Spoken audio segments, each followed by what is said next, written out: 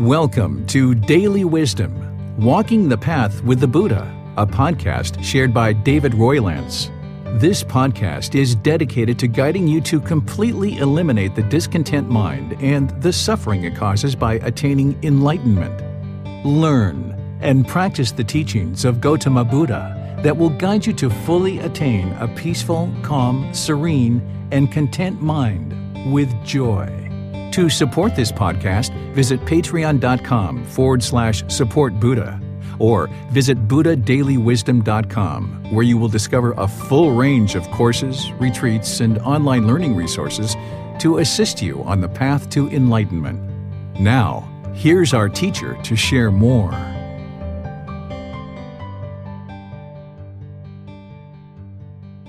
Okay, welcome back, everyone. Good afternoon. Looks like you guys have had some food and feeling a bit refreshed. Welcome to our afternoon session. We're going to be discussing what is merit and helping you to understand this particular topic. And then we're going to be doing some other things this afternoon where I'm going to help you understand how to receive continued support on the path to enlightenment. And then we have an activity that you guys can participate in if you like. So just to transition from the topic that we were talking about earlier, which is what is Karma and how does it affect me, and now moving into what is merit. The thing to understand is that merit is a wholesome type of karma. So you guys learned about what is wholesome and unwholesome karma. This is wholesome karma. And one of the things that I usually say during our talk about karma that I didn't say that I'd like to share here before we start talking about what is merit is one of the beauties about understanding the natural law of karma, among other things, is that if you're able to see that everything that you experience in life is a result of your decisions, either wholesome or unwholesome, whatever you're experiencing is a result of your decisions. If you're able to see that, then anything that's going on in your life that you don't particularly care for, it's just a matter of making different decisions.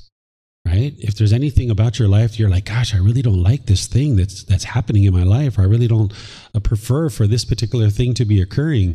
You just cultivate wisdom, make different decisions, and now that changes.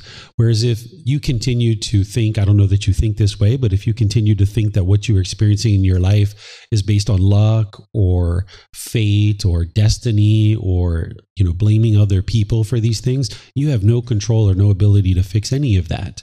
Right? Because it's your destiny, it's your fate, it's good luck or bad luck, or it's other people that are causing you to feel a certain way. But if you can understand the natural law of karma, that everything that you experience in life is a result of your decisions, this is so empowering, because now anything that you particularly don't care for in your life, learn wisdom.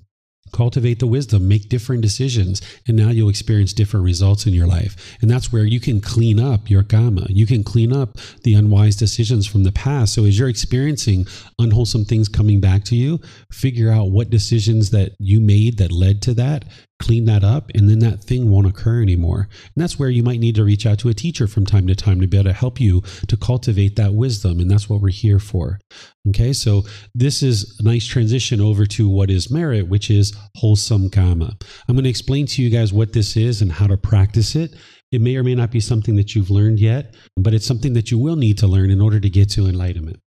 So what merit is it's a readiness and taking action to frequently give something more than is strictly necessary, such as your time, effort, energy, financial support, or resources, without any expectation of anything in return, that supports the continued sharing of the Buddhist teachings, contributing to others' ability to attain enlightenment. This is what merit is. At the core of merit, it's actually generosity, which you're going to understand here in a moment. But this is what merit is helping to provide the teachings to other people through any type of time, effort, energy, or resources that you might be sharing. And this isn't something you're required to do. This isn't something anyone will expect you to do or ask you to do. But this is something that as you're learning and as you're practicing and as you're training your mind, you're seeing more and more truth in the teachings of the Buddha, and you're seeing that it's helping you. You might decide like, wow, I'd like to ensure that these teachings are available for somebody else in the future. And that's where people might decide to support the teachings of the Buddha in one particular way or another. Some people might decide to sweep a temple or clean a bathroom or take out the trash, or some people might decide to offer a donation here or there to pay electric or water or meditation cushions or any number of different things. This is how you can use your time, effort, energy, and resources to help other people gain access to the teachings of the Buddha.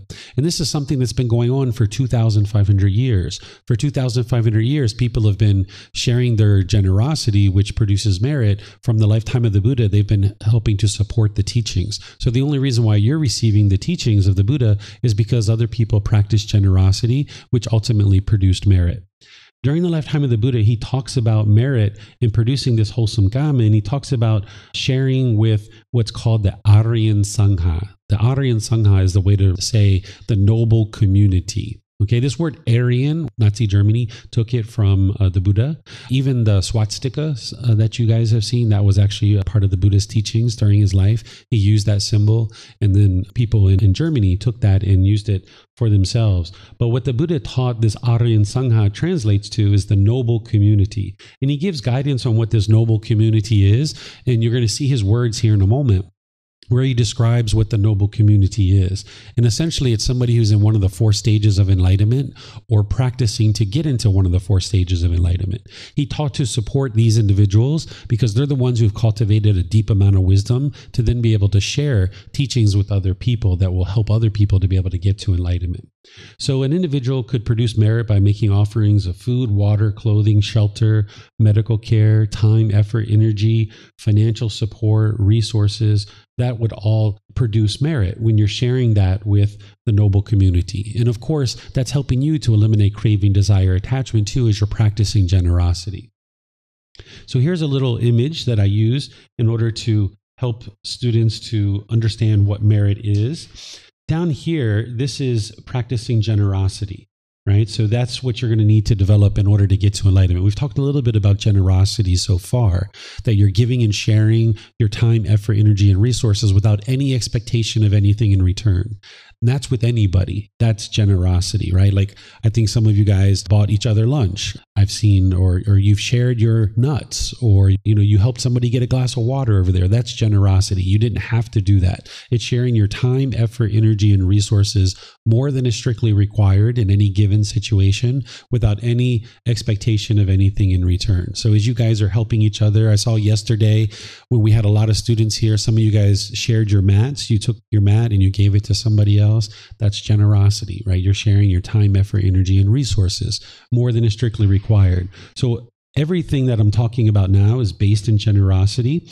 But then what you do is you ask yourself this question: was this an offering to a teacher to support the continued sharing of the Buddha's teachings, helping others to attain enlightenment? And if the answer is no, that it wasn't, well, you're receiving these benefits, right? That the mind is being trained to eliminate craving, desire, attachment, and it's helping you to get closer and closer to enlightenment because you're eliminating the selfishness. You're eliminating sensual desires of holding on to things very tightly. So if you're practicing generosity and it's just with anybody and everybody, it is called generosity. But if your offering of generosity is to support the continued sharing of the teachings of the Buddha, the answer is yes. Well, you're still getting this benefit of eliminating craving, desire, attachment, but you're also helping others to gain access to the Buddha's teachings as they are continued to be available in the world to all beings. And it's helping you to generate wholesome results or wholesome karma, where you're eliminating any kind of selfishness or sensual desire. That's what we call merit. So following generosity to, yes, it's to support the continuation of the teachings of the Buddha. This is then what we call merit. And this is wholesome karma that's helping you to eliminate craving, desire, attachment, but it's helping others to be able to get access to the teachings. That's what merit is. Okay. So now let me share some words of the Buddha with you where he's talking about various things related to merit. And now remember, when the Buddha's teaching to practice generosity and produce merit, he's not trying to enrich himself, right? He was already rich. He was a prince destined to become a king. He was a member of a royal family. He stepped away from that and he went into homelessness. So he's not teaching generosity in order to enrich himself. He was already rich. He's sharing with you what it took for him to get to enlightenment. He needed to practice a certain amount of generosity. And when he was in his last life, he practiced an extensive amount of generosity, just sharing the teachings for 45 years. That's a huge amount of generosity. But in his teachings, you can see where he's talking about his previous lives, and you can see that a generosity played a major role in him getting to enlightenment. He actually says it very clearly. He explains that one of the primary reasons why he was able to get to enlightenment by himself in his last life as a Buddha is because he practiced generosity in his previous lives so extensively. So he's not teaching generosity and producing merit because he's trying to enrich himself. It's to help you to be able to train your mind to eliminate craving, desire, attachment, but also to be able to support the teachings coming into the world for other people to be able to learn them and benefit from them. So here he's teaching about the noble community and who is it that you should make offerings to. This is titled An Unsurpassed Field of Merit for the World. Monks, these 8 persons are worthy of gifts, worthy of hospitality, worthy of offerings, worthy of reverential salutations, an unsurpassed field of merit for the world. What 8? The stream enterer, the one practicing for the realization of the fruit of stream entry, the once returner, the one practicing for the realization of the fruit of once returning, the non-returner, the one practicing for the realization of the fruit of non-returning, the arahant, the one practicing for the realization of the fruit of arahantship. These 8 persons, monks, are worthy of gifts, worthy of hospitality, worthy of offerings, worthy of reverential salutations, an unsurpassed field of merit for the world. Okay, so I'm going to pause here just to be sure you know who these 4 people are. Actually 8 people, but these 4 things. These are the 4 stages of enlightenment. If you remember back to Monday, if you were here on Monday, we taught the 4 stages of enlightenment: stream entry, once returner, non-returner, and arahant. Those are the individual stages of enlightenment. So the Buddha is saying anybody who's in one of these 4 stages of enlightenment, it would be wise to make offerings to them. Or somebody who's in the process of getting to one of these 4 stages of enlightenment. And it's not anything mystical or magical that's going to produce any benefit for you. The reason why the Buddha is guiding people to make offerings to these people is that it helps you come in contact with an individual who has deep wisdom to then be able to ask them questions to be able to get to enlightenment. Let's just say there was an ordained practitioner who is in a temple, who's smoking cigarettes, who's kicking dogs, who's gambling, who's maybe having sex with people, using drugs or alcohol. If you're supporting that person, then you're supporting those activities. But if you're supporting an individual who is in the 1st, 2nd, 3rd, or 4th stage of enlightenment, they've made significant progress on the path to enlightenment, they have a certain amount of wisdom. You're going to need a certain amount of wisdom to be able to identify a person who's in one of the 1st, 2nd, 3rd, or 4th stages of enlightenment. And as you do, and you make offerings to this person, okay, you're maybe offering them some cookies or some food or some money or support, but you're able to sit down and talk with this person and ask them questions and get help on the path to enlightenment. So that's why he's sharing to support these individuals, because it's helping you to get to enlightenment. But also by supporting these types of individuals, those individuals are now able to share the teachings that other people can get to enlightenment. So not only are you gaining the access to this person, but other people will have access to this person to be able to get to enlightenment as well. So the Buddha explains all of that here in this next part. He says, the 4 practicing the way, the 4 established in the fruit. This is the upright community, composed in wisdom and virtuous behavior. That's where he's explaining, hey, these people have deep wisdom and they're a really nice role model because they have all this moral conduct that's going to be able to help you to be able to get to enlightenment. He calls his community the upright community or the straight community, because during his life, there were multiple people who were teaching and claiming that it was their teachings that lead to enlightenment. So there were household practitioners that were supporting lots of different people who were so-called ordained or on the path to enlightenment. But some people were studying with different teachers who they weren't actually sharing the true teachings of the Buddha. But the Buddha was sharing his teachings, because there's no physical characteristic that's going to tell you that this person is a Buddha. So some people knew he was a Buddha. Some people didn't. Some people didn't know that he was enlightened. So as people were supporting other teachers and other students, the Buddha knew that it was his community that was the upright community, or the straight community, the community that was really truly practicing the path to enlightenment. So he was encouraging people to support his community because he knew that they were the ones that were bringing the teachings into the world in such a way that other people could get access to them and then benefit through getting to enlightenment. And then he says, for people intent on sacrifice, for living beings seeking merit, making merit that ripens in the acquisitions, what is given to the community bears great fruit. What he's talking about, making merit that ripens in the acquisitions, this is you getting into one of the stages of enlightenment yourself. That by you producing merit and coming in contact with a person who's in one of the 4 stages of enlightenment, this is going to ripen in the acquisitions, allowing you to acquire one of the 4 stages of enlightenment. Where he's talking about what is given to the community bears great fruit, that's because it allows the community to continue to deepen their understanding of the teachings, and now more and more and more people get to enlightenment. When an individual is making offerings to a temple or making offerings to a teacher, there's a small portion of that money that should be used, or those offerings that should be used, in order to provide for the basic necessities of the teacher, the food, water, clothing, shelter, and medical care. But what the Buddha is talking about, what is given to the community bears great fruit, is that you should see a teacher giving these things back to their students, right? You should see a classroom that's neat and organized and has supplies and equipment to be able to help you to learn. You shouldn't see that when you're making offerings of support, either time, effort, energy, or resources, that a teacher is just pocketing that and enriching themselves. They take this very seriously here in Thailand. There was actually a ordained practitioner several years ago who was enriching themselves, and they had Fendi bags, Gucci sunglasses. They were traveling around in a private airplane occasionally, like a chartered airplane and stuff. And the Thai people found out, and they issued an arrest warrant. The person knew, so he fled and he went to America. And then the Thai people found out that he was in America, and they submitted an Interpol warrant. And they had the American police arrest him in California, and they extradited him back to Thailand. And then he went through the court system, and he was found guilty, and he was sentenced to 20 years in jail for pocketing this money. So the Thai people take it very seriously. If you're sharing these teachings of the Buddha and you're trying to help the community, yeah, you're going to need a little bit of money for yourself to buy your food and clothing and shelter and medical care and things like this, but there should be a certain amount of that that's coming back to the community in order to help to continue to share the teachings. So that's what you should see if you're making offerings to a person. You should see that they're actively involved in sharing the teachings with others, because that's what your donations are supporting. Whether it's your time, your effort, your energy, your resources, it's supporting that person to be able to then share the teachings with other people. If you see somebody enriching themselves, this isn't what the Buddha actually taught. Okay, so this is one aspect of what the Buddha is teaching. Now, let me share this with you.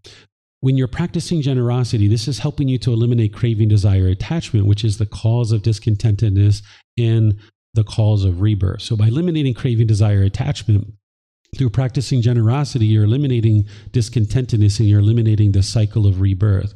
The Buddha describes the selfishness that the unenlightened mind has. He calls it a stain of selfishness. These are the words of the Buddha. And you'll see that here in a moment when I share words with you from him. In order to get to enlightenment, an individual needs to eliminate that pollution or fetter of doubt. This is something that we talked about on Monday. I don't know if you guys remember this, like where you have doubt about the Buddha, doubt about the teachings, doubt about the community that you're part of, doubt about your teacher and their ability to help you get to enlightenment, or doubt about your own ability to get to enlightenment. Eventually, you will eliminate doubt. If you keep investigating and examining the teachings, you reflect on them to independently verify them, and you practice them, you'll eventually eliminate any doubt that you have. You'll know with 100% certainty that these teachings are leading to an improved condition of mind and an improved condition of life. And as you do that, you might get to the point where you'd like to make these teachings available to other people. And that's where your generosity to produce merit might kick in, where you realize that, oh my goodness, these teachings are helping me so much. Let me ensure that these teachings are available for other people. And nowadays, I think people refer to this as paying it forward. If you've ever heard of that term, where people pay it forward, where they're receiving some benefit from things that people did in the past. And now that they're receiving that benefit, they would like to pay it forward so that other people in the future can have access to those types of things. So the Buddha was teaching this 2,500 years ago.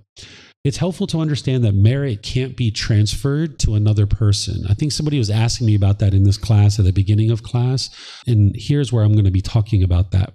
If you go to some places, even Buddhist temples, when you make an offering of any kind of offering, they might have you pick up this little water bottle and a little urn. And then after you make that offering, they will ask you to pour this water out into a little bowl. And as they're doing that, they might be chanting. The monks might be chanting. And what they teach you is that you're transferring your merit. That whatever merit that you've created, you're now transferring that to your dead relatives or to anybody in life that you would like to transfer it to. This isn't what the Buddha actually taught, but this is what people believe.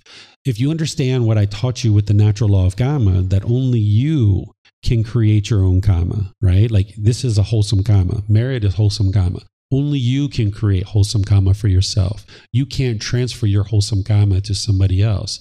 And also, if you understand the benefit of practicing generosity, which leads to merit, which the benefit is that it's improving the condition of your mind, you're eliminating craving, desire, attachment, you can't transfer that benefit to somebody else. So people perform a rite, a ritual, or a ceremony or worship.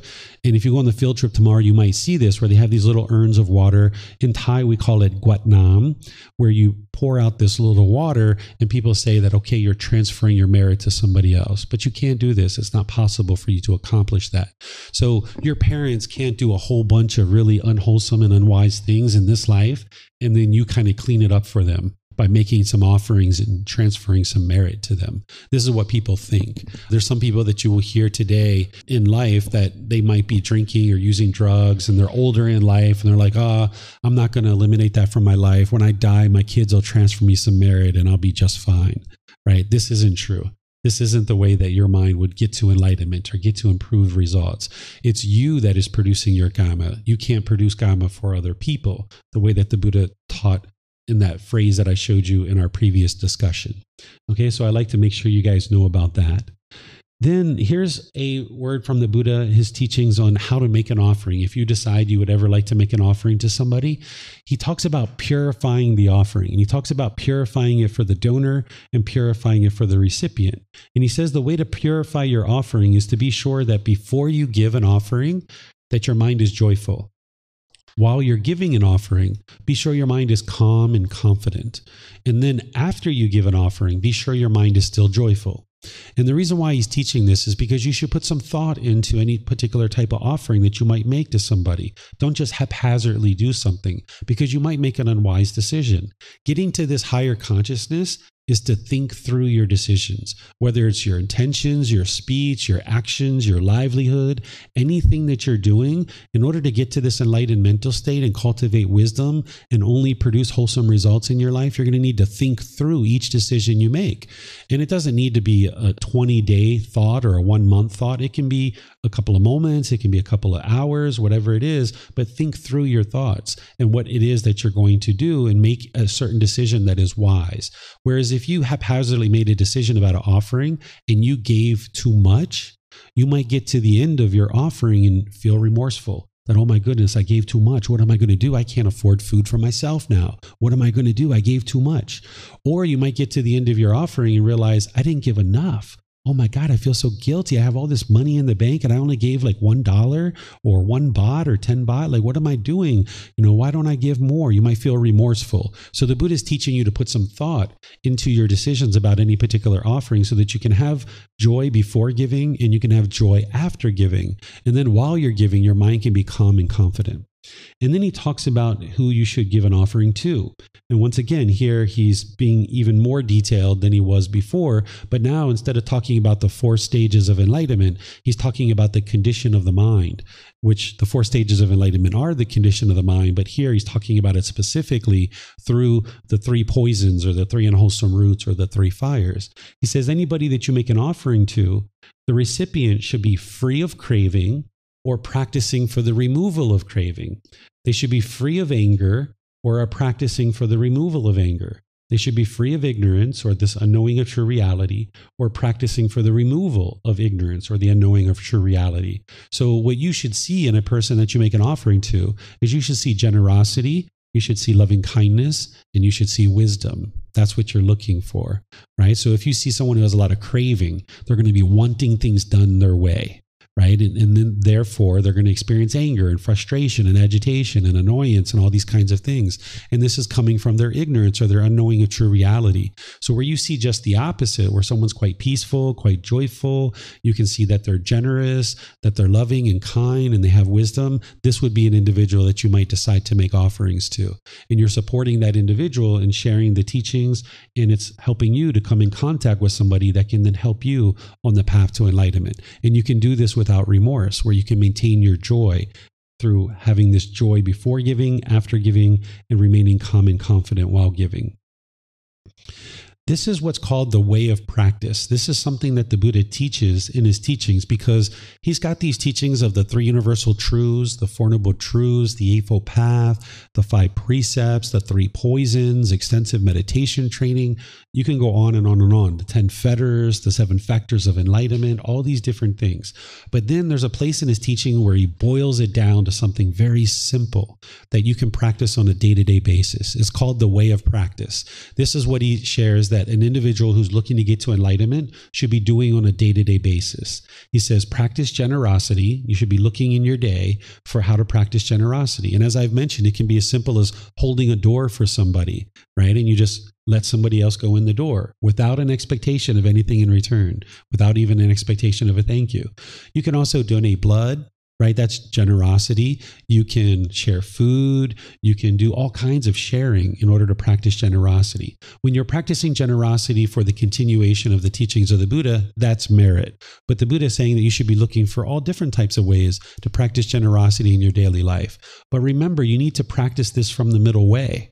If you were craving, if you were longing, if you were yearning to practice generosity, well, you might be exhausting your resources. Or you might be in a situation where you can't practice generosity in terms of financial resources, and now you're depleting your resources and you're just giving. But also, if you were over here where you never shared with people, your mind would be quite selfish. So you need to find that middle way with your generosity. Even with generosity, you need to practice the middle way, right? So practicing generosity on a day-to-day consistent basis is one of the first things the Buddha says you should do this on a day-to-day basis. The next thing he talks about is moral conduct, is practicing the moral conduct, that right speech, right action, and right livelihood. Because as long as you're putting harm out into the world, that's just going to come back to you. So after a student would establish right view with the Buddha, he would teach them the 4 noble truths. He would then teach them the moral conduct, because you need to shut down the harmful decisions that you're making in the world through your moral conduct. So by shutting that down, you're significantly reducing your unwholesome karma. And if you can get to a point where you've purified your moral conduct, you won't be causing any harm through your moral conduct at all. So practicing generosity is helping you eliminate craving, desire, attachment. Practicing the moral conduct is helping you to shut down any unwholesome karma that you're generating through unwise decisions around your moral conduct. And then the third one is practicing meditation. This is the third thing that he says we should be doing on each day, on a day-to-day basis, in order to move the mind to enlightenment. So this is a real simple teaching that helps you to be able to see what to do on a day-to-day basis. Yes, there's the Eightfold Path that is supporting this, because the Eightfold Path shares with you the moral conduct and shares with you the meditation. But this is a way to really think about it in simple terms. What should I be doing each day on a day-to-day basis? Practicing generosity, moral conduct, and meditation each day. Look for ways to accomplish that. Okay, any questions on anything I've shared so far? Yes, ma'am. Burp into the microphone. So do people who feel depleted, say like after their in job or whatever they're doing in life, is that perhaps because they have cravings, attachments and desires and expectations so that they're not feeling fulfilled afterwards? Yes. Having craving, desire, attachment, it's like carrying a burden on your shoulders. And now you go through the world craving, wanting things your way. And if you get things your way, that was a good day. Wow, I had such a good day. But now you go out into the world with those same cravings, and the next day you can't get what you want. Oh my God, it was such a bad day. It was horrible. Such a hectic day. It was so tiring. I'm so exhausted. That's because you're craving, the person's craving so many things, and they're not getting things their way, and it's really exhausting to have those painful feelings. So this is why by the time you eliminate craving, desire, attachment, an enlightened being doesn't get exhausted. They don't get tired. They get sleepy. They need to go to sleep in order to rest the mind and rest the body, but they're not tired or exhausted because they're not carrying around that burden of craving, desire, attachment. And this is why an individual who's enlightened can sustain their energy well, into the future all day long. And this is why when we were talking about caffeine and those substances that cause heedlessness, you're not interested in those conditional experiences where the mind goes up and down, because you can't cultivate that sustainable energy that you can maintain throughout your day when you don't have craving, desire, attachment. Okay, so we'll go on, and I've got some more to share with you guys here. This is a teaching from the Buddha about generosity and practicing generosity. This was really impactful for me when I first saw it, so I tend to share it in classes when we're talking about merit and generosity. Here it's titled, If Beings Knew the Results of Giving and Sharing. Monks, if beings knew, as I know, the results of giving and sharing, they would not eat without having given, nor would the stain of selfishness obsess them and take root in their minds. Even if it were their last bite, their last mouthful, they would not eat without having shared it, if there were someone to share it with. But because beings do not know, as I know, the results of giving and sharing, they eat without having given, and the stain of selfishness obsesses them and takes root in their minds. What he's talking about here about the results of giving and sharing is enlightenment, the peace and the joy. He's saying if beings understood how peaceful and how joyful enlightenment is, and that it's generosity that leads to that improved mental state, they would not eat without having shared it if there was someone to share it with. Even if it was their last bite, even if it was their last mouthful. If they knew that this peace and joy comes through generosity, and that's what helps you to get to enlightenment, then there's never a time where you wouldn't be interested to share, even if it was your last bite. So that's what he's describing here, that he knows the results of this giving and sharing. And if others knew that, then they would also choose to share and be generous. Here's another teaching that he's sharing, the 5 benefits of giving. Monks, there are these 5 benefits of giving. What 5? 1 is dear and agreeable to many people. Wholesome persons go in large numbers to you. 1 acquires a wholesome reputation. 1 is not deficient in householder duties. With the breakup of the body after death, 1 is reborn in a good destination, in a heavenly world. These are the 5 benefits of giving. By giving, 1 becomes dear. 1 follows the duty of the wholesome.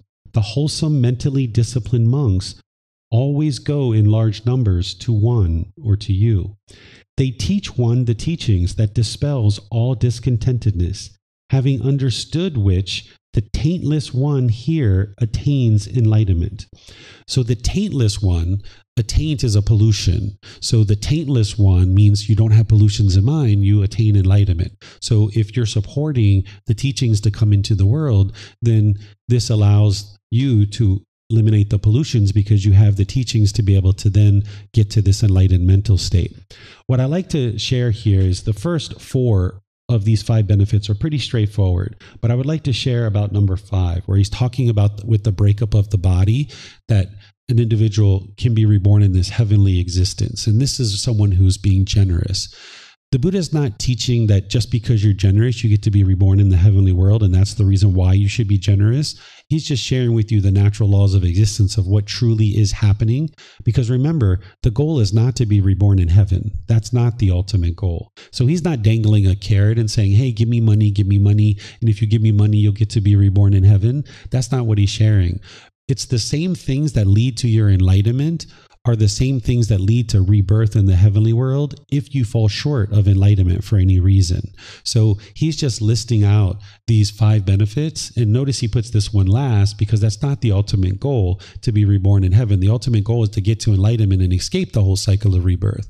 But he's sharing the natural laws of existence that, yeah, if you fall short of enlightenment for any reason and you've been a generous person, then there's this potential that you could be reborn in the heavenly world. But even from there, you still need to get to enlightenment. enlightenment. You haven't escaped the cycle of rebirth yet.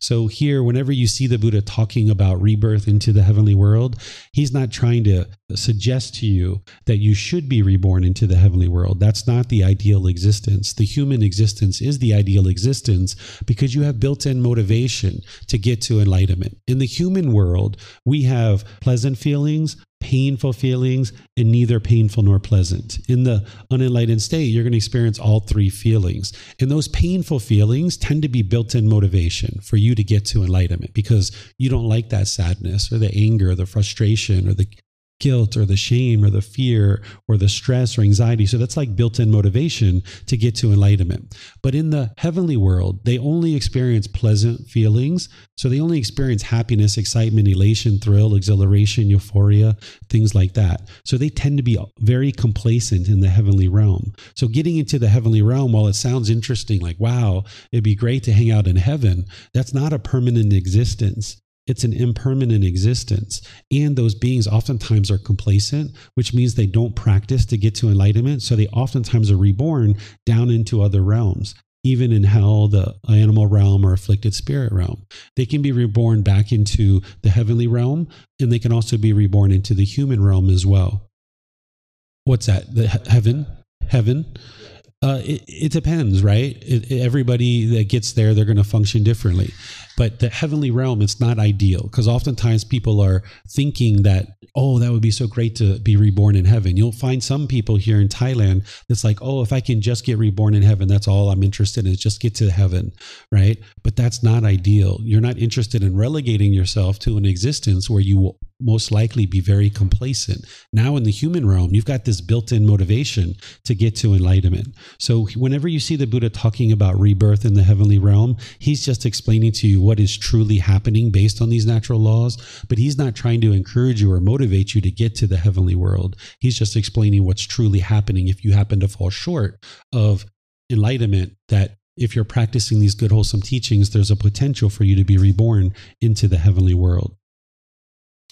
Here's another teaching from the Buddha. It's titled, Gifts of Teachings is Superior Than Gifts of Material Things.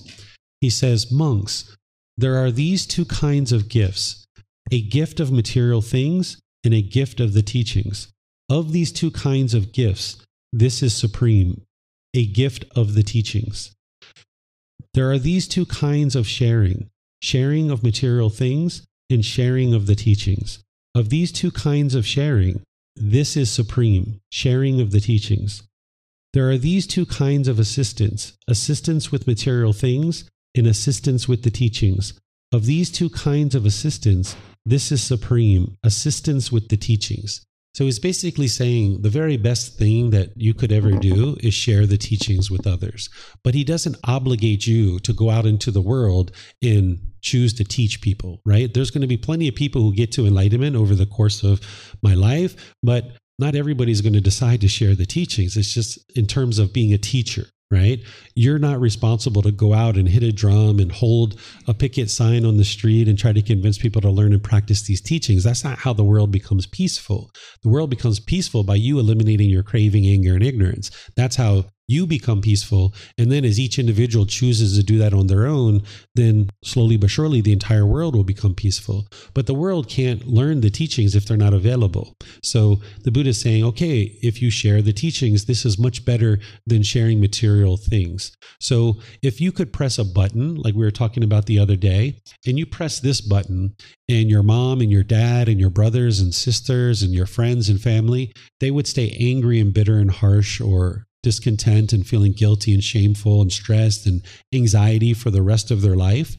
Or you could press this button and your parents and your siblings and your friends and coworkers, they could get to peace and joy for the rest of their life.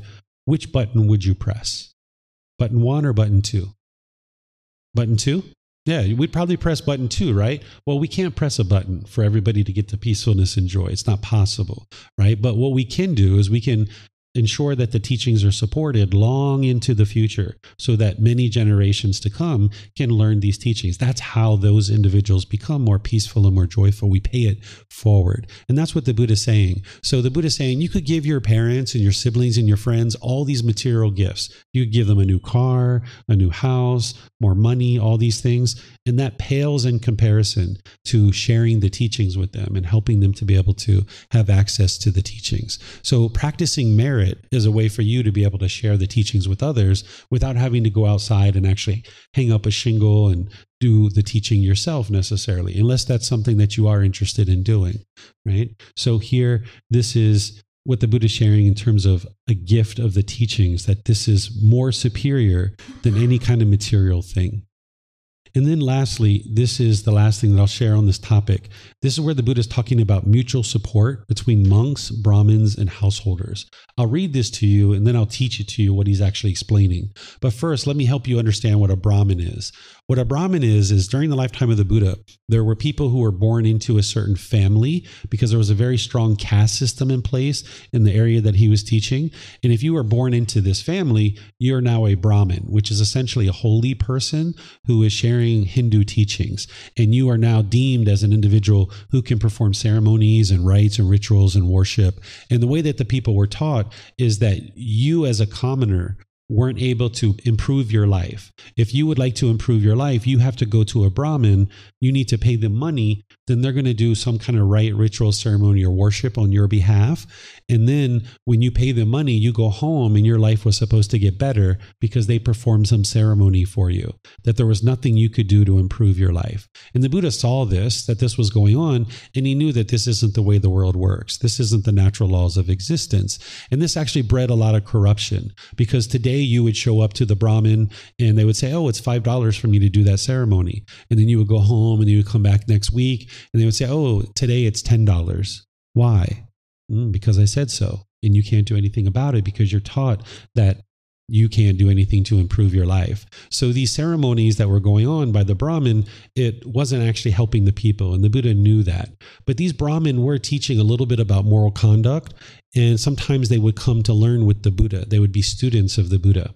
So the Buddha is teaching his students, the monks, about these Brahmin and household practitioners, people who are learning his teachings from the household. He says, monks, Brahmins and householders are very helpful to you. They provide you the requisites of robes, alms food, lodgings, and medicines in time of sickness. And you monks are very helpful to Brahmins and householders, as you teach them the teachings that are good in the beginning, the middle, and the end, with the correct meaning and wording.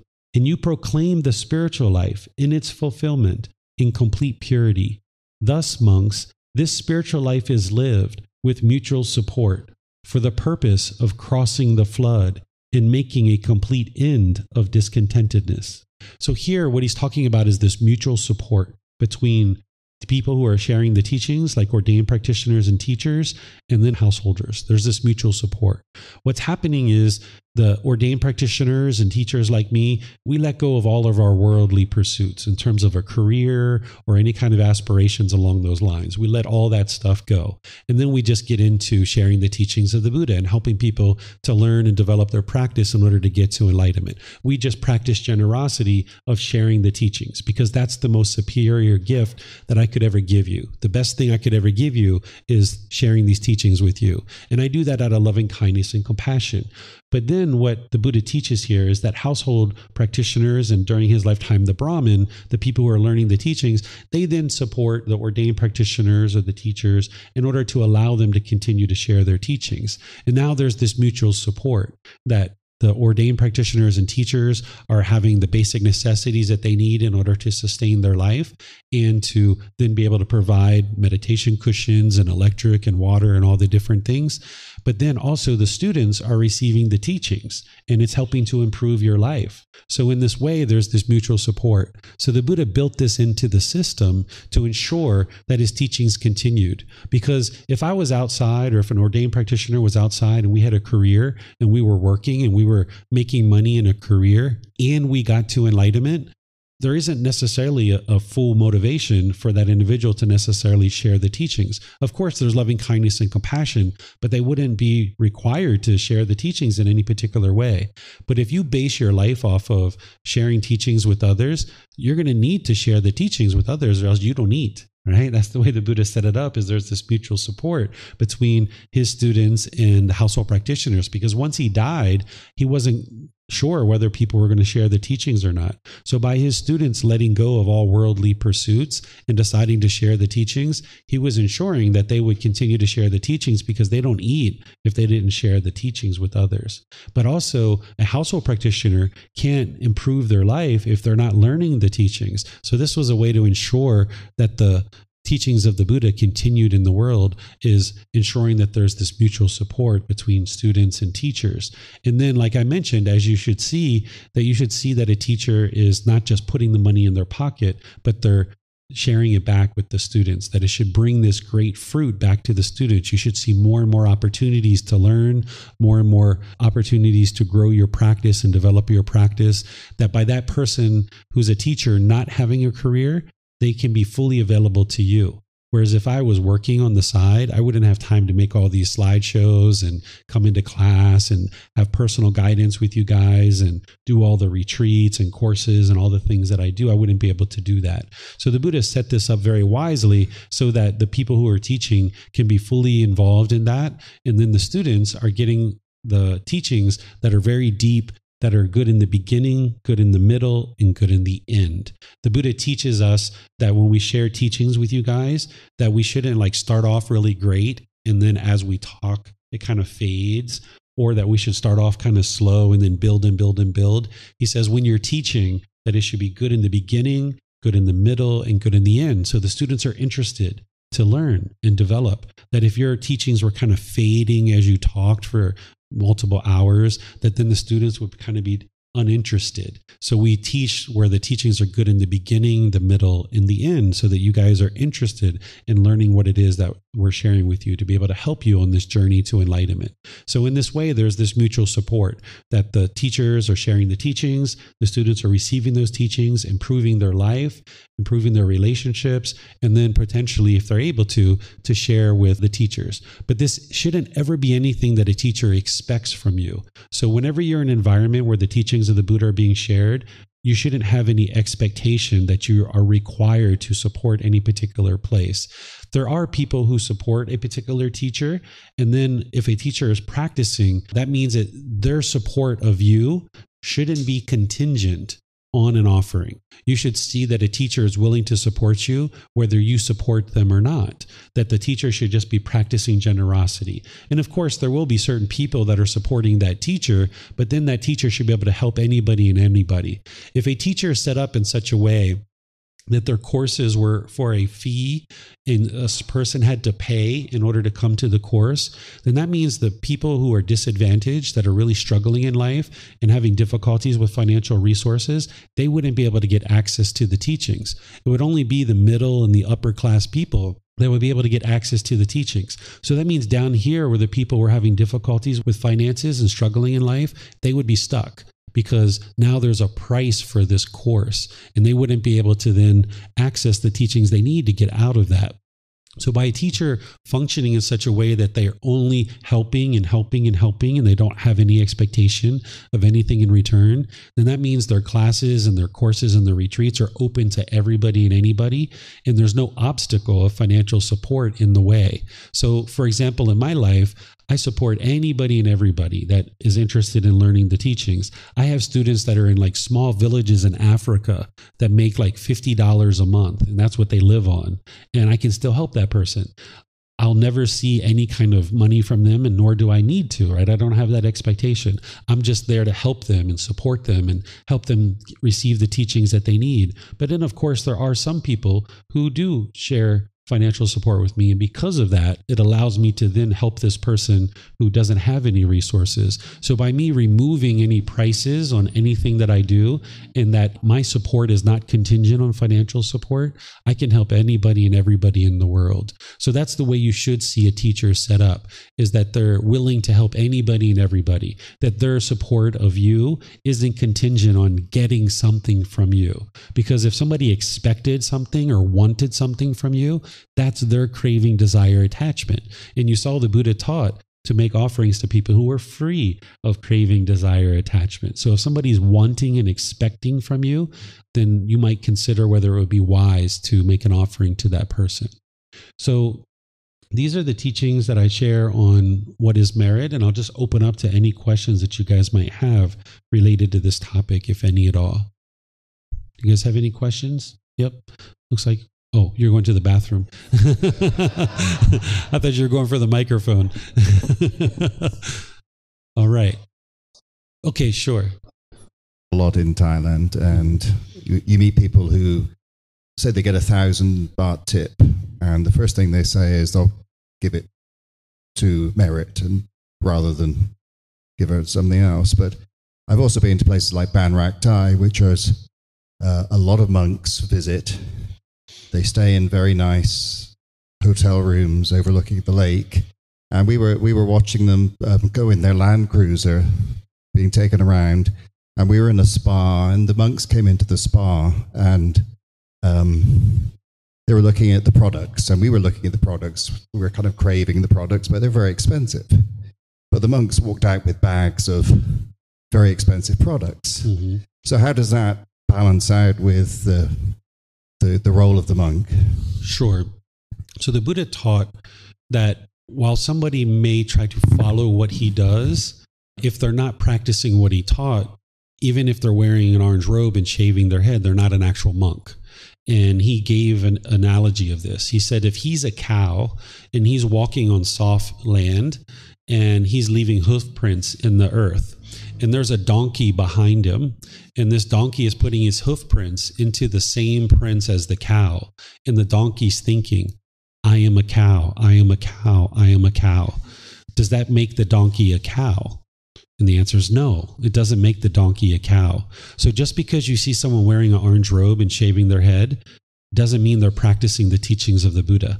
Oftentimes what you can see in some places is that people might be wearing an orange robe, shaving their hair, or wearing white clothes and shaving their head, and they're not practicing the actual teachings. Because the words of the Buddha have really been locked away for a long time, not intentionally, but because they're in 45 large volumes of books this big, and it costs 3 months of salary to print them out. That would be very expensive for the average Thai person. Even the average temple doesn't have access to these. What you'll find if you travel around the world is very few Buddhist temples are actually sharing the teachings of the Buddha any longer. We're at a low point in society. And the Buddha talked about this during his lifetime, that we would be at this point in this time in history, that we would be at this very low point where people wouldn't understand what he actually taught. So you'll see these kinds of things. You'll see stories on news sometime if you watch Thai news where they've caught some monks using drugs or alcohol, or they're having sex, or even there was one where there were some children involved in this kind of thing. And right away, we know that's not a monk. They're wearing an orange robe, they've shaved their head, but they're not a monk. So your practice to enlightenment is based on what you do, but you'll see other people in the Buddhist community that are doing things opposite of what the Buddha taught. And you can just understand, like, okay, that's exactly why the Buddha is teaching you what he's teaching you back here about who to make offerings to, so that you can see, should I make offerings to these people or not? Because if you can imagine, during the lifetime of a Buddha, he must have had tens of thousands of people studying with him, right? By the time he got to his death, the word probably spread pretty far and wide of what he was doing, because more and more people were getting to enlightenment to start telling everybody else, like, oh my goodness, my mind's so peaceful and joyful. Like, this guy is the one who helped me do it. So there was probably tens of thousands of people that were ordained during his lifetime, and not all of them were learning and practicing closely. So he was giving guidance of saying, okay, out of these tens and thousands of monks that are ordained with me, these are the types of ones that you would like to support. So that's what you should look for. So if you're seeing people doing those kinds of things, then you know not to support them. But the challenge is that here in Thailand, it's part of a challenge, but it's also a certain benefit, is the Thai people are very dedicated. They're very dedicated to supporting the teachings of the Buddha, the household practitioners. They will provide support to a temple or to a teacher wholeheartedly. And they don't necessarily understand this teaching to support an ordained practitioner who doesn't have craving, anger, and ignorance. Because some of these temples you go into, not only do you see that, but you'll see gambling. You know, all those examples I gave you of monks smoking cigarettes, hitting dogs and animals. These are all things I've seen, right? Like gambling at a temple and stuff. You'll see these kinds of things. And Thai people will still support. They'll still support because they haven't necessarily learned this particular teaching. So if you practice what the Buddha is teaching more and more as we're starting to bring the Buddhist teachings into our community, then we will support it in the way that the Buddha taught, and we'll develop a very wholesome community. Because now more and more these teachings are reaching the international community.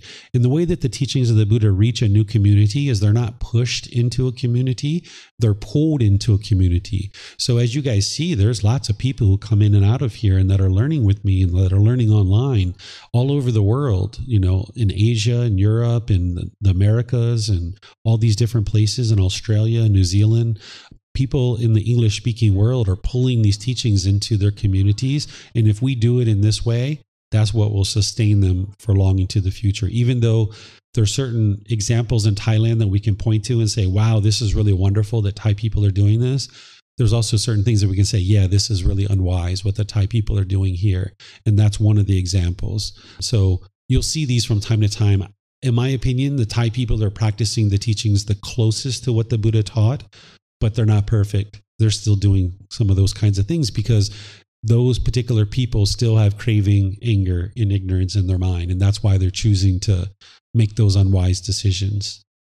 But you won't see me carrying those big bags with lots of soaps and Prada sunglasses and all these kind of stuff. By the way, if you guys see my sunglasses, it has a little Oakley thing on it. Those aren't Oakley sunglasses. They were only 200 baht or 250 baht down in Phuket, right? So you'll see $5 shirts, right? I only buy expensive things that are actually helping me to share the teachings, like this computer and this phone and that camera. Everything else you see in my life, very basic, very simple. I live a very simple life. So you won't ever see me carrying those kinds of things around.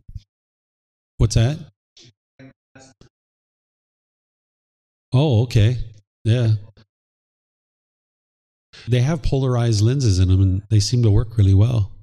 They work. In the respect of merit, can this also transfer to the communities that we live in the respect of we've got a big homeless problem in Liverpool, and I often go and give them food. I'm not saying would you get merit, I don't do it because of that, but then would they not fall into the category there of craving or anger or ignorance? So what you're describing is a practice of generosity, which you need in order to get to enlightenment. You're going to need to practice generosity, but it's not merit. So merit is a specific type of generosity, but what you're doing is wonderful. That's great. But if you're going to produce merit, which means it makes the teachings available for others, that would be to support the teachings of the Buddha. That is an individual who's sharing the teaching. So in your situation, that's wonderful that you're doing that, but that's generosity, which is fine. And then there's this merit, which is generosity, but it's a unique type of generosity. It's a unique type of wholesome karma. And you're generating wholesome karma by practicing generosity, but it's not the same quality as merit. Merit is a much higher quality of wholesome karma because it makes the teachings available for many other people in the world. Sometimes when people are sitting by that electric switch or it's gone again, plug, there it is. I've got a Thai temple that's in my hometown, so I do go there and do cooking and things like that. So I'm assuming that the merit probably comes from there. But also, what I have seen is what he's saying there in respect of the monks that are there do tend to get quite a lot of money individually given by a lot of the Thai community, and they've got bank accounts, etc., which I thought they weren't allowed to have. But you see them around town buying phones, buying lots of material things, and there's an element there of I'm not quite. It doesn't sit comfortably with me, if I'm being honest. Yep. I'm not saying there's anything dishonest going on, but it just seems that every time they come in, they're handing over sometimes £50 notes to the monks, so, to them individually, not as a temple. Yeah, so that is producing merit for you when you're cooking at the temple, right? That's producing merit. Again, what those ordained practitioners are doing may or may not be in line with the teachings of the Buddha. I'm not here to judge that, but I'll share this with you that during the lifetime of the Buddha, he didn't accept any gold or any silver because that was the currency at the time. He also didn't accept land. He didn't accept animals. He didn't accept slaves or women or children. He only accepted food, water, clothing, shelter, and medical care, because he was able to live with his students. His students would invite him to come live there, and he would live with them for a week or two or a month or two, and then he would help the household to learn his teachings by living in the household, and then the villagers would come together in the evening times, and he would teach in the evening and help the villagers after they had done their work in the day, and he would just live right there, and they would feed him, they would clothe him. He didn't need any kind of money because he would just walk wherever he'd like to go. Nowadays, ordained practitioners and people like me, we do accept money, but we only do it, or at least in the way that I practice it, is I only do that because I don't have one of you there with me every single time I need to get food, or every time I need to fill up my gas tank of my motorbike, or I need to change the oil in my motorbike, or I need to buy a set of clothes. Whereas if there was a student always there with me, I wouldn't need money at all because somebody would take care of what I need to take care of. So what you should see is you should see a very basic, very simple life from a teacher, and then any kind of extra money should be used in order to come right back to the community. That's the gamma that is coming back. But unfortunately, because not everybody and not many people are understanding how to practice, you do see ordained practitioners that have bank accounts and that put money in their bank accounts and things like this. Some ordained practitioners that are practicing really closely, they might actually have a bank account that their people put money into, but then what they do is they have a second person. I forget the name for this. There's some name for it, where that person monitors their bank account and takes care of their bank account. They themselves don't have access to their bank account, and then that person gives them money kind of like from that bank account, like once a month or something, to be able to live their life through. So an individual who's on the path to enlightenment and is eliminating craving, anger, and ignorance, or has actually removed it, you should see that they're not splurging on these different things. That by the time you eliminate craving, your life is very simple, very basic, because it's very expensive to have craving. You guys know, right? Like sometimes you can get into debt. You have so much craving because you want the latest iPhone, you want the latest this, or you want all these shoes and all these clothes and all this jewelry. It's very expensive. So this is one of the ways that I'm able to live so simply and without an extensive amount of money, because I've eliminated all this craving, that now I can just live a very basic life. So I spend money on food, water, clothing, shelter, and medical care. Anything extra, it comes back into the center and to help you guys. And there have been some rare occasions where, like during COVID, that America was giving me money as an American citizen, and I was giving it to orphanages. I went out and I bought big bags of rice and different supplies, and I would give it to orphanages because I didn't need that money from the American government. So I just used it that way. So that's one of the things that a ordained practitioner and a teacher can do, is that if they have excess money at the end of the month, they can give it to somebody else, like an orphanage or something like this. And that's how I practice. But that's not the way everybody practices. So what the Buddha is teaching you is to give to people who are practicing what he taught. So you may decide, just like I shared here, is to not give to those particular people. It sounds like they're very well supported. You might decide to find another place that your support can be used maybe more wisely. You have to lean forward. I think that electric plug. Is it going to get? Yeah. How it was explained to me, and this is probably totally wrong, but they said there's like 3 types of ordained monk. The forest monks, then you've got the ones that follow obviously what the Buddha say, and then they said you've got the city monks who effectively live quite a modern life. That's how it was explained to me.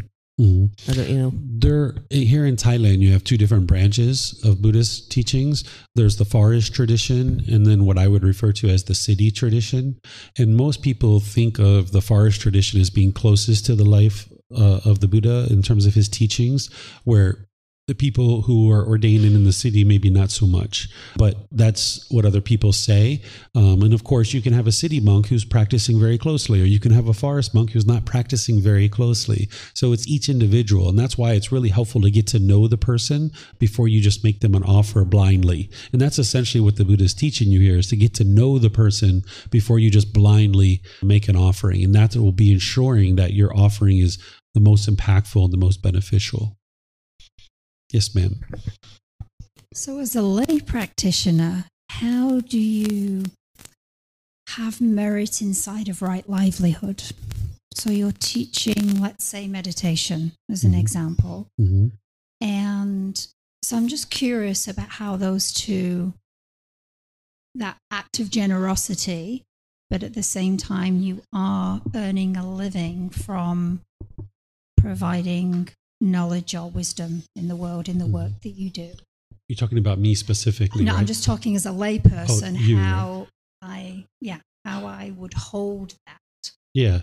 So right livelihood is ensuring that you're not causing harm through your livelihood and the way you choose to sustain your life. And I taught that on Tuesday with right livelihood. So if you are sharing the teachings of meditation or the teachings of the Buddha, that is your generosity that is producing merit, right? And then if you're choosing to work too, is that what you're saying? Okay. And if you're choosing to work too, now when you're making money, you're just ensuring that you're not causing harm through one of those 5 wrong livelihoods, or through scheming, belittling, hinting, flattery, pursuing gain with gain, and you purify your livelihood there. So in that situation, you're practicing right livelihood. That's where you're acquiring the income. But then over here, it sounds like you do it at no cost, where you're sharing the teachings of meditation and maybe the teachings of the Buddha. And that's your generosity and your merit that's being produced. Yep. Anything else on this topic? Yep. Rasmus? Hello. Yeah. I saw just one other slide, the last one I think was. Just very curious about the word spiritual life. Yes. That Buddha says himself. Do you know anything about that? So this is like the pure life. That's what that means. So by the time you practice this life, or this spiritual life, or this holy life, or this pure life, these are the different words that he uses in that same context. Whereas if he just used the same word all the time, it wouldn't maybe be as penetrating. So you can think of that as the pure life. That's what he's guiding you to create. By purifying your mind, you can practice this pure life. And then here he's talking about sharing the teachings of the pure life. Nothing else? Okay, let me check online. Looks like we have a bunch of students here. Okay, I'm not seeing any questions here. So let's go into the next topic, which is our afternoon. I would like to share with you guys continued support, because we're coming to the end of our course here. Tomorrow will be the last day, and we'll talk about the field trip as well. But let's talk about continued support on the path to enlightenment. Some of you guys have already been asking me these questions throughout the week, so I'm going to answer those here. But if for some reason I haven't answered your question after we talk here, feel free to let me know. Okay.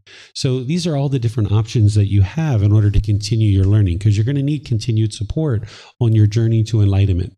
There's books, audiobooks, videos, podcasts, and quizzes. This is all available through our website.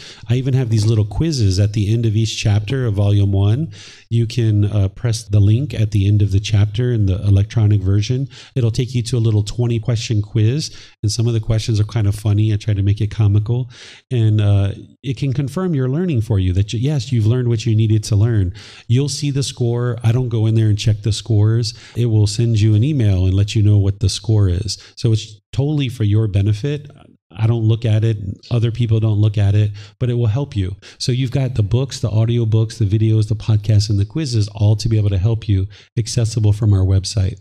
Then there's in-person and online classes, courses, and retreats. The in-person ones are here, and I also travel around the world. Sometimes different people invite me to different places to teach, and wherever you see me teaching, you can always come, and it's always going to be at no cost. If somebody invites me to come teach and they invite me to come there, I ensure that they're not charging. I wouldn't go there and teach if they're charging a price, that it's only by donation only. So anywhere you see me teaching in the world, you're always welcome to come learn in person, but then also online. So typically when I'm teaching here at the temple, I'm either live streaming and or Zoom. Zoom is usually open. So you can always come into Zoom. It's the same login and the same password every single time. You can just come into Zoom, like there's people here now that are learning along with us. So you guys can come in at any point that I'm teaching any of these classes, courses, or retreats. And all the access for that is through the website.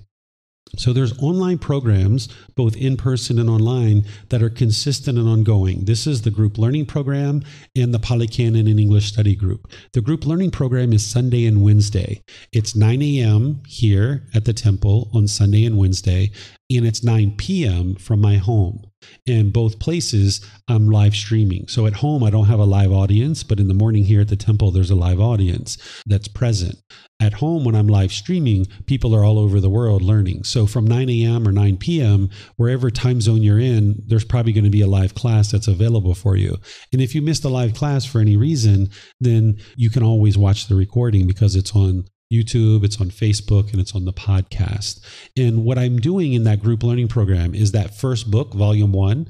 Each Sunday, I go chapter by chapter, one chapter at a time. And it's a 7-month program, and it repeats every 7 months. And then on Wednesday is what we do is we come together and I do meditation, guided meditation with the students. And then I just open up to any and all questions that you guys have. So the group learning program is like a foundational program. It's kind of like getting a bachelor's or master's degree in Buddhist studies. And that's usually where students will start. Then there's the Words of the Buddha, Pali Canon, and English study group. That meets each Saturday. And that's volumes 2 through 13.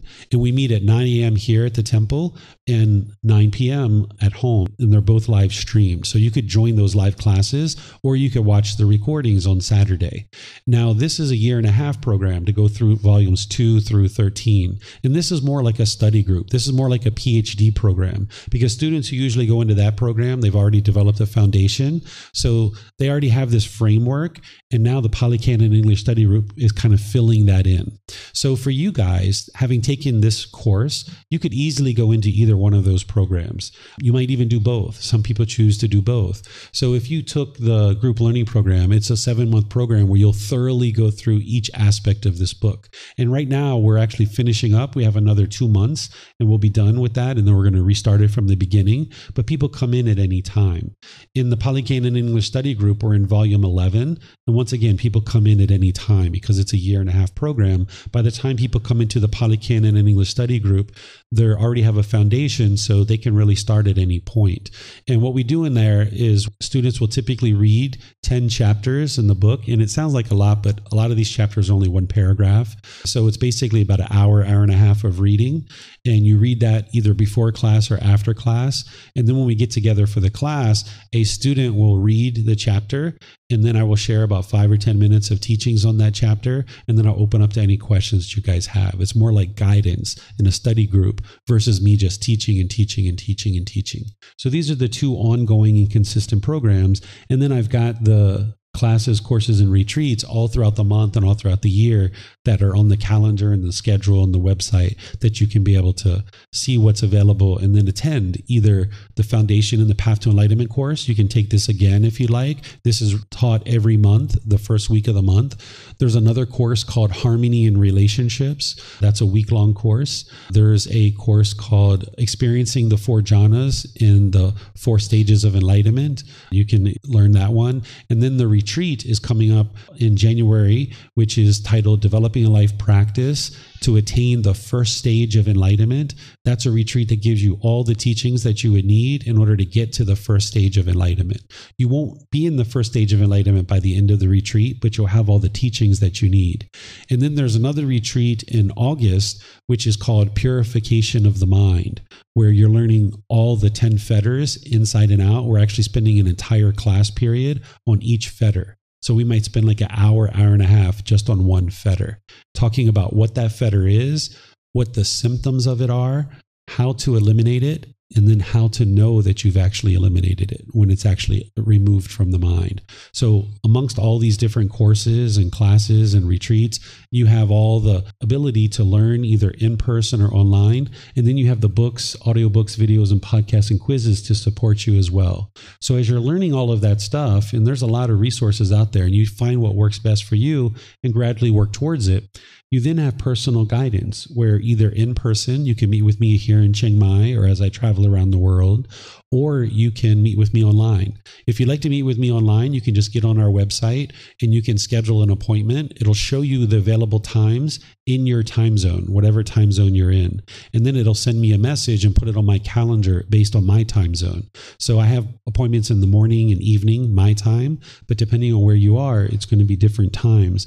And then we just meet in Zoom and we can talk one-on-one, and there's no limit to what you can schedule. So students will sometimes schedule just to get started. Sometimes people are struggling with certain challenges in their relationships or a certain challenge at their work or at their job, maybe with their children, their boyfriend, their girlfriend, their parents. Maybe they're trying to figure out where to live and they're not quite sure. They have different questions about meditation or the Eightfold Path or different things. You can meet through Zoom or you can meet in person. If you would like to meet in person, just send me a message or talk to me live like this and say, hey, David, can we meet next week? How was Monday, at this time work for you? You can just talk to me or send me a private message and we can coordinate that. And then I'd like to make you guys aware of this online community, that there's an online Facebook community where there's about 16,000 people in our Daily Wisdom Walking the Path with the Buddha Facebook community.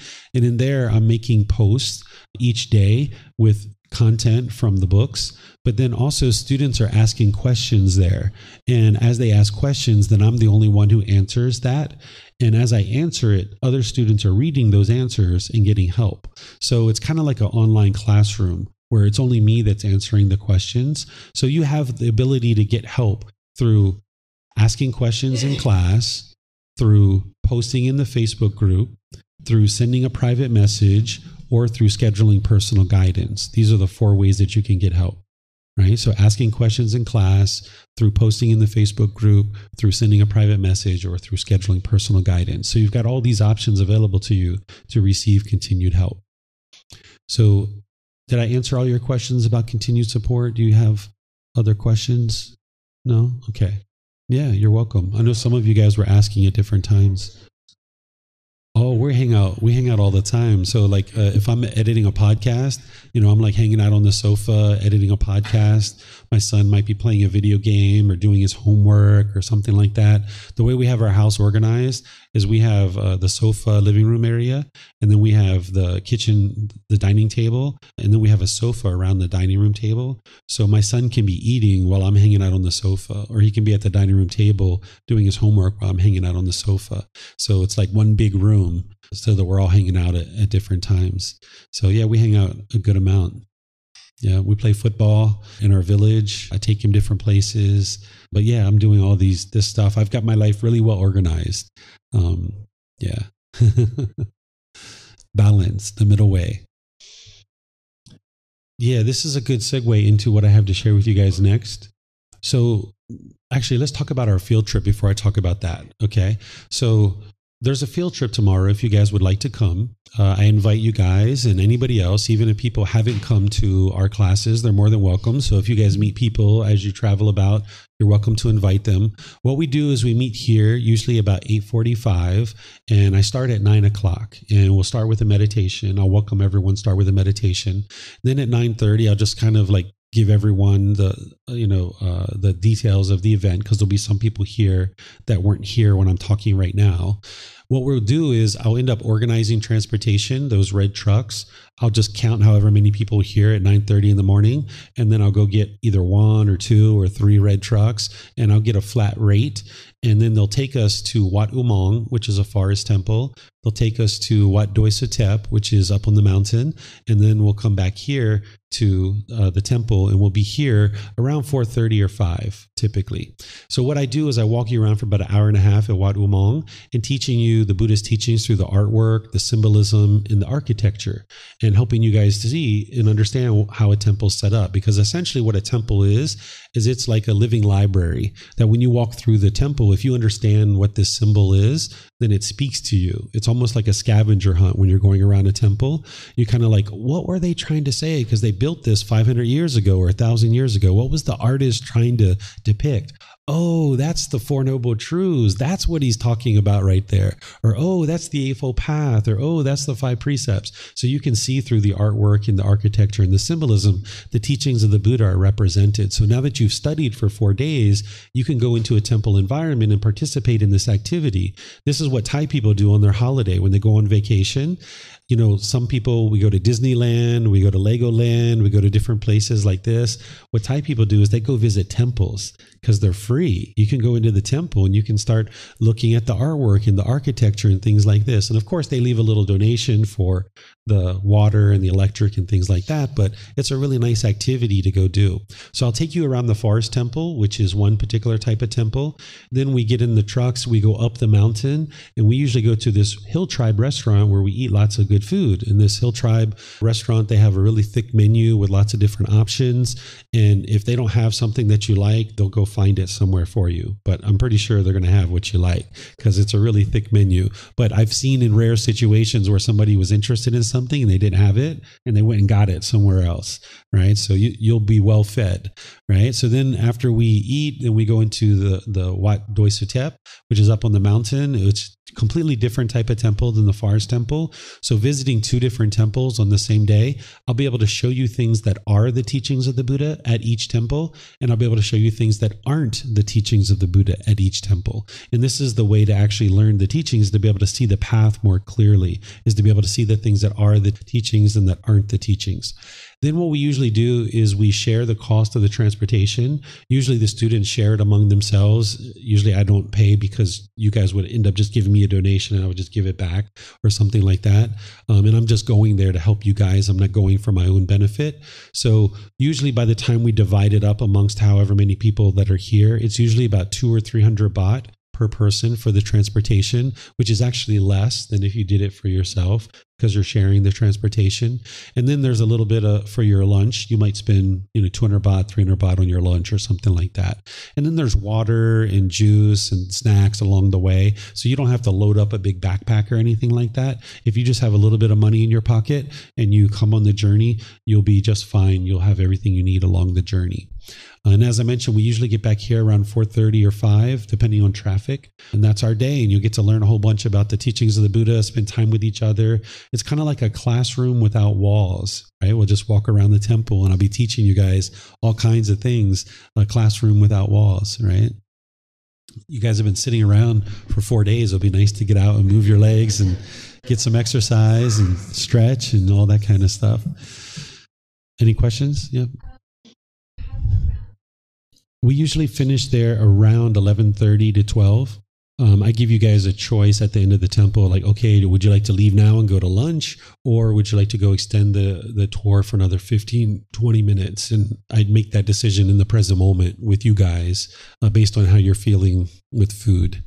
So it's around 11:30 or 12 is when we finish that first temple. If you went with us and you would like to leave midday, you can leave, no problem. There's plenty of transportation around. I would just ask that whatever portion you can share for the shared transportation, just give it to one of your classmates. So, because what we do is at the end when we get back, people put the money in for the shared transportation. So if you've given your money to somebody, then they can put it into the pot for the shared transportation. Any other questions on our field trip? Yep.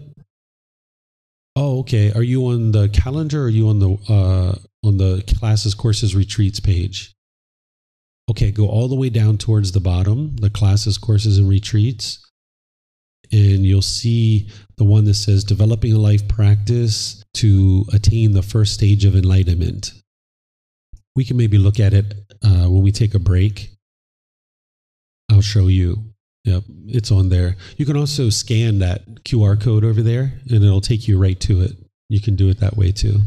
Mm-hmm. Okay, any other questions on continued support? Okay, so let me share with you guys our activity for the afternoon. It's 2:00, so we have about an hour left for class.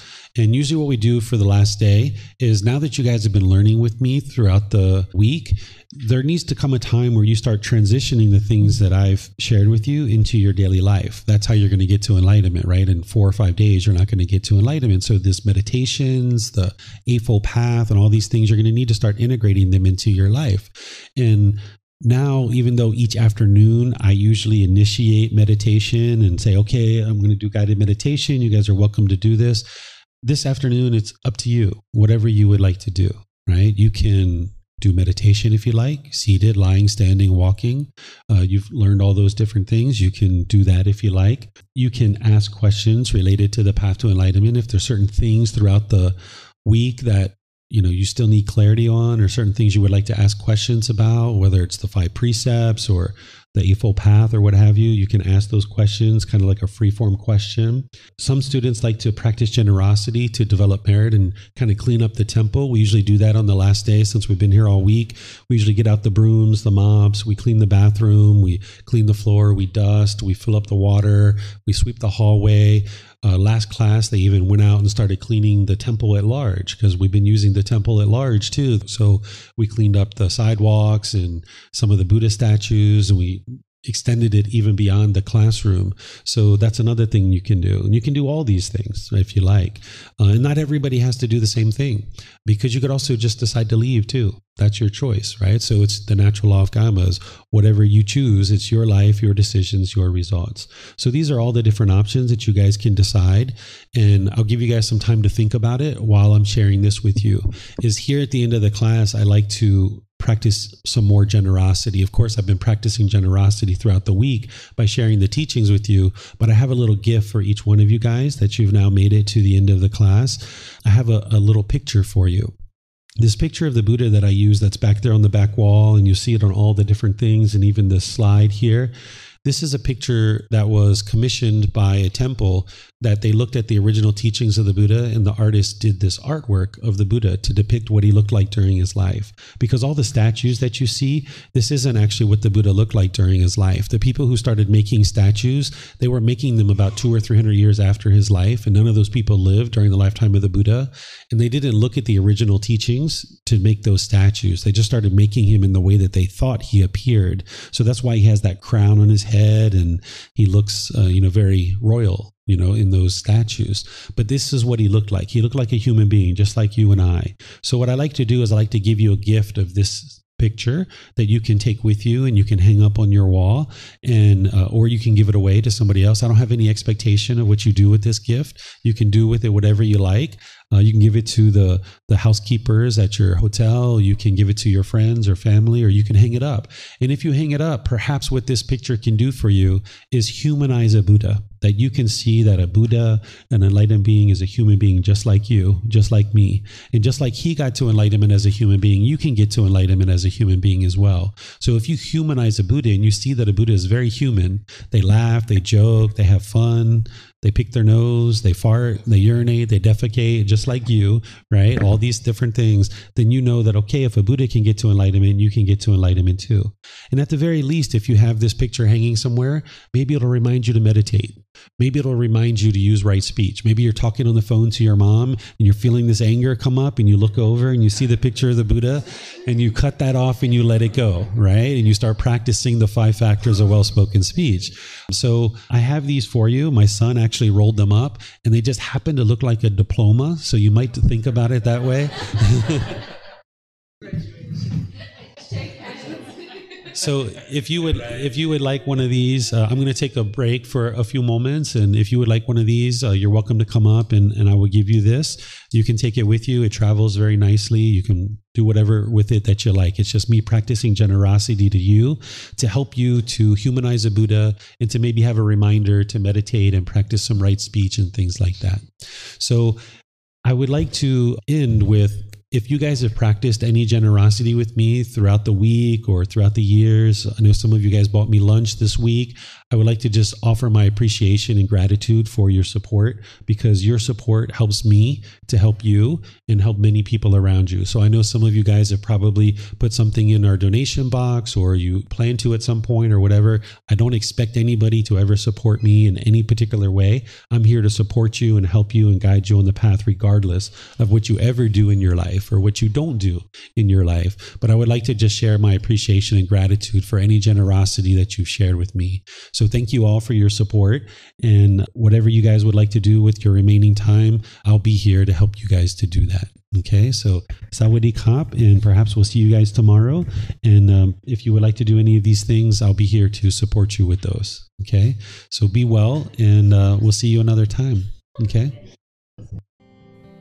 Thank you for listening to this podcast. To provide support for this podcast, visit patreon.com/support Buddha. To access more teachings, visit buddhadailywisdom.com. There, you will discover a full range of courses, retreats, and online resources to assist you on the path to enlightenment. Remember to establish a daily, consistent meditation practice, along with learning and practicing these teachings. A well-developed meditation practice is the foundation in which to train the mind to attain enlightenment.